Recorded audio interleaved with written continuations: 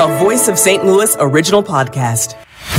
A lot of late-breaking news for us to cover in the KMOX newsroom, and we've got it all for you in the St. Louis All Local. Today is Wednesday, October 18th. I'm Michael Calhoun. Our top local story is a developing one. A fire broke out in an abandoned building at the corner of Davidson and Theodore in St. Louis City. KMOX's Sean Malone brings us the latest. Michael, I just spoke with Battalion Chief Scott Ron. He tells me that this is not the first time they've reported to this house because of a fire. He says they were here earlier in the spring, and that might have contributed to how the fire spread so quickly. Probably because of that. A lot of the plaster and lath and everything was already pulled. We had a hole cut in the roof because of the previous fire, which all of that helps accelerate the speed of the fire throughout the whole building. As the witness report saying that there was an explosion they heard at this residence, Battalion Chief Ron says that's likely not the case because you would see the exterior walls pushed outward a little bit. And he said that a flashover, when the fire gets introduced to a new source of oxygen, be it another room, that can sometimes sound like an explosion. So that's what he chalked that up to. On the scene, Sean Malone, KMOX News. We go out and we try to find, the worst of the worst. And the latest deployment for Madison County's Cross River Crimes Task Force brought a flood of officers to Bethalto. Task Force Commander Nick Novacich on the results. In the operation, we conducted 76 traffic stops. We made 5 warrant arrests, made 1 arrest for unlawful use of a weapon. We seized approximately 20 grams of suspected methamphetamine and a small amount of suspected heroin fentanyl capsules. That was in a 6-hour period. The Cross River Crimes Task Force combines data from automated license plate readers and saturation deployments to try to prevent crime from flowing across the Mississippi River.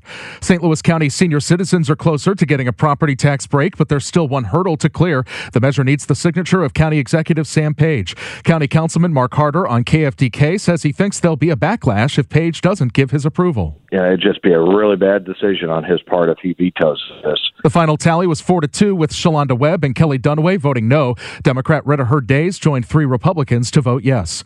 The St. Louis Circuit Attorney's Office is investing nearly $500,000 in social services. Sarah Phillips, the pretrial services coordinator with the Circuit Attorney's Office, says the money will go toward programs for detainees who are released ahead of trial. We are now expanding those services to serve more people with employment services, behavioral health services, and now we're adding housing for the first time because while we've been doing this program, we've noticed that the biggest lack now is housing. Phillips says they're hoping to see fewer people rearrested when they're released pre-trial as a result of these programs. The FBI says it seized money and 17 fraudulent web domains, all part of a scheme to defraud U.S. and foreign businesses, evade sanctions, and fund North Korea's weapons program. FBI Special Agent Jay Greenberg says the Democratic People's Republic of Korea has flooded the global marketplace with ill-intentioned information technology workers to indirectly fund its ballistic missile program. The FBI filed seizure warrants. It's leading to the seizure of about $1.5 million and several web pages used by remote IT workers who are from North Korea and are using contracts here to raise money for North Korea's ballistic missile and weapons of mass destruction programs. Greenberg says the scheme has been operating for some time, but the investigation is continuing, and Greenberg adds companies hiring IT workers need to be aware of this. We're very confident in saying there are thousands and thousands of these North Korean IT workers in the market today. Maria Aquina, KMOX News. A Clark County man received a maximum sentence for creating child porn of the rape and torture of his own children. 36-year-old Mark Davis will serve 80 years behind bars for raping his under 10-year-old daughter and his 11-month-old son. Lindsay Human, the older victim's mother, says this case being closed means her daughter and they can finally begin to look ahead. We can finally solely focus on the chapter of being able to heal and being able to move forward. One instance of each of the victims' rapes was captured on camera by Davis. Prosecutors described the case as one of the worst they have ever seen and described the material as hideous torture.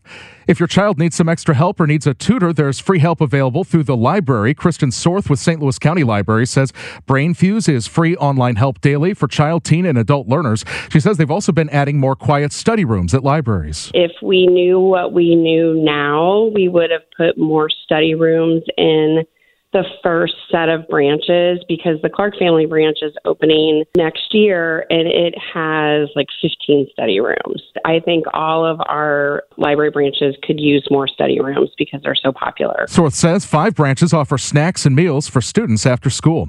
The KMOX Business Desk, Charter is ditching cable. The television and internet service provider, which sells services under the Spectrum brand, is going to direct new customers to a box that delivers television via streaming instead of traditional cable. TV packages will cost the same. The box allows streaming services alongside live linear TV. Charter was a longtime St. Louis-based company until it moved headquarters to Connecticut in 2012. As the news continues on KMOX, a new update from the Cross River Crimes Task Force, which works across departments and uses technology to keep crime from coming across the bridge into Madison County, Illinois. The task force recently completed a special operation in Bethalto. Let's hear now from Commander Nick Novacich, who's also the police chief in Granite City, and first off, introducing us to what the task force does. Sure. The Cross River Crimes Task Force was founded in 2021 by then Sheriff John Lakin and Madison County State's Attorney Tom Hain. It was in response to a lot of crime coming back and forth across the bridges.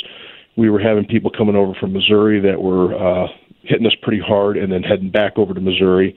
We were getting into a lot of pursuits and just, having a lot of issues and vice versa. We've got people from Illinois that go across the river, and I'm sure Missouri's dealing with the same thing. But this was our response for the Illinois side. It functions not solely off of, but it does work with the LPR system, the license plate reader system, and it uses various other technologies as well to help us thwart crime coming back and forth across the bridge. We go out and we try to find, the worst of the worst, people who are carrying guns, people who have warrants for murder, as much dope as we can find, stolen vehicles. I mean, the things that you think of that would keep you up at night are the things we're out looking for, and we're trying to stop them. So give us the scoop on what just happened in Bethalto, and you mentioned some of the different crimes that prompted the formation of this and that you focus on. Mm-hmm. What were the concerns in Bethalto? What led you to go in there? We were notified that there is an influx of drug activity and just, thefts and things like that and burglaries, and they asked us, hey, if you guys could come out and help us with this, we'd really appreciate it. So we sent, like I said, the court team as well as the sheriff's enforcement team into there, and we worked together. In the operation, we conducted 76 traffic stops. We made 5 warrant arrests, made 1 arrest for unlawful use of a weapon. We seized approximately 20 grams of suspected methamphetamine and a small amount of suspected heroin fentanyl capsules. That was in a 6-hour period. We've heard a lot about other parts of the region and different mechanisms of government having trouble working with each other. You think this is a good example that other parts of the region could learn from about how all steps in the justice system can work together and really affect change? Well, I think this is an outstanding example of it. And like I said before, when we have our large deployments, we can get upwards of 60 officers involved in that. And as I said, it goes everywhere from local law enforcement to state law enforcement to federal law enforcement agencies all coming together and targeting an area to try to make the citizens there feel as safe as possible. Also feels like this is really proactive as opposed to reactive. Was that an intentional part of this? We want to get in there as this is happening or before it becomes a major problem instead of coming in after the fact and trying to find them? Absolutely. I mean, it's always better to get it before it happens and instead of trying to clean up the mess afterwards. And like I said, our whole purpose in this universe is to make all the citizens of Madison County feel safe. And I think that by getting out there and getting ahead of the crime, I think we're doing a good job for that. Any trends that you're looking at? Well, I mean, stolen vehicles are always a big challenge for us, and we seem to get influxes of that. One thing that we have found since the formation of the Cross River Crimes Task Force is that stolen vehicles have gone down significantly. So stolen vehicles in Madison County continue to trend downward where it keeps going up elsewhere. And we feel like that the Cross River Crimes Task Force is not solely responsible, but is playing a huge part in that. We just heard from the Brentwood police chief about the increasing firepower that suspects and criminals have, but also their willingness to inflict harm on others when there would have been hesitation in years past, the increasing frequency of chases and people just willing to, throw caution out the window. Are you seeing that? Are the criminals that you're taking aim at, are they more dangerous than they've been in the past, or more brazen, I guess? Well, I'd say they're more dangerous because it seems like everybody has a gun now.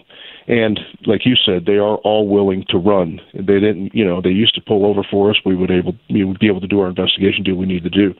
But it seems like the trend is more common that they try to run, especially across the bridge on us. That's Commander Nick Novacich of the Cross River Crimes Task Force in Madison County, Illinois. It is Missouri Day, so KMOX's Stuart McMillan took to the streets of St. Louis to find out the true pronunciation of our name. Now, there's some people that say Missouri. No, St. Louis, Missouri. I don't know why they say that. You don't know? They put an R-A-H on the end. Why do they do that? I guess they're not from Missouri. What about Missouri? No. Yeah. Why not? Anybody say Missouri? It's just not my culture. The whole Missouri thing, I think this like a redneck thing or something. I say Missouri. Missouri. Yeah, Missouri, not Missouri. Thank you for joining us. I'm Michael Calhoun. You can subscribe and get your news on demand on any of your favorite podcast apps.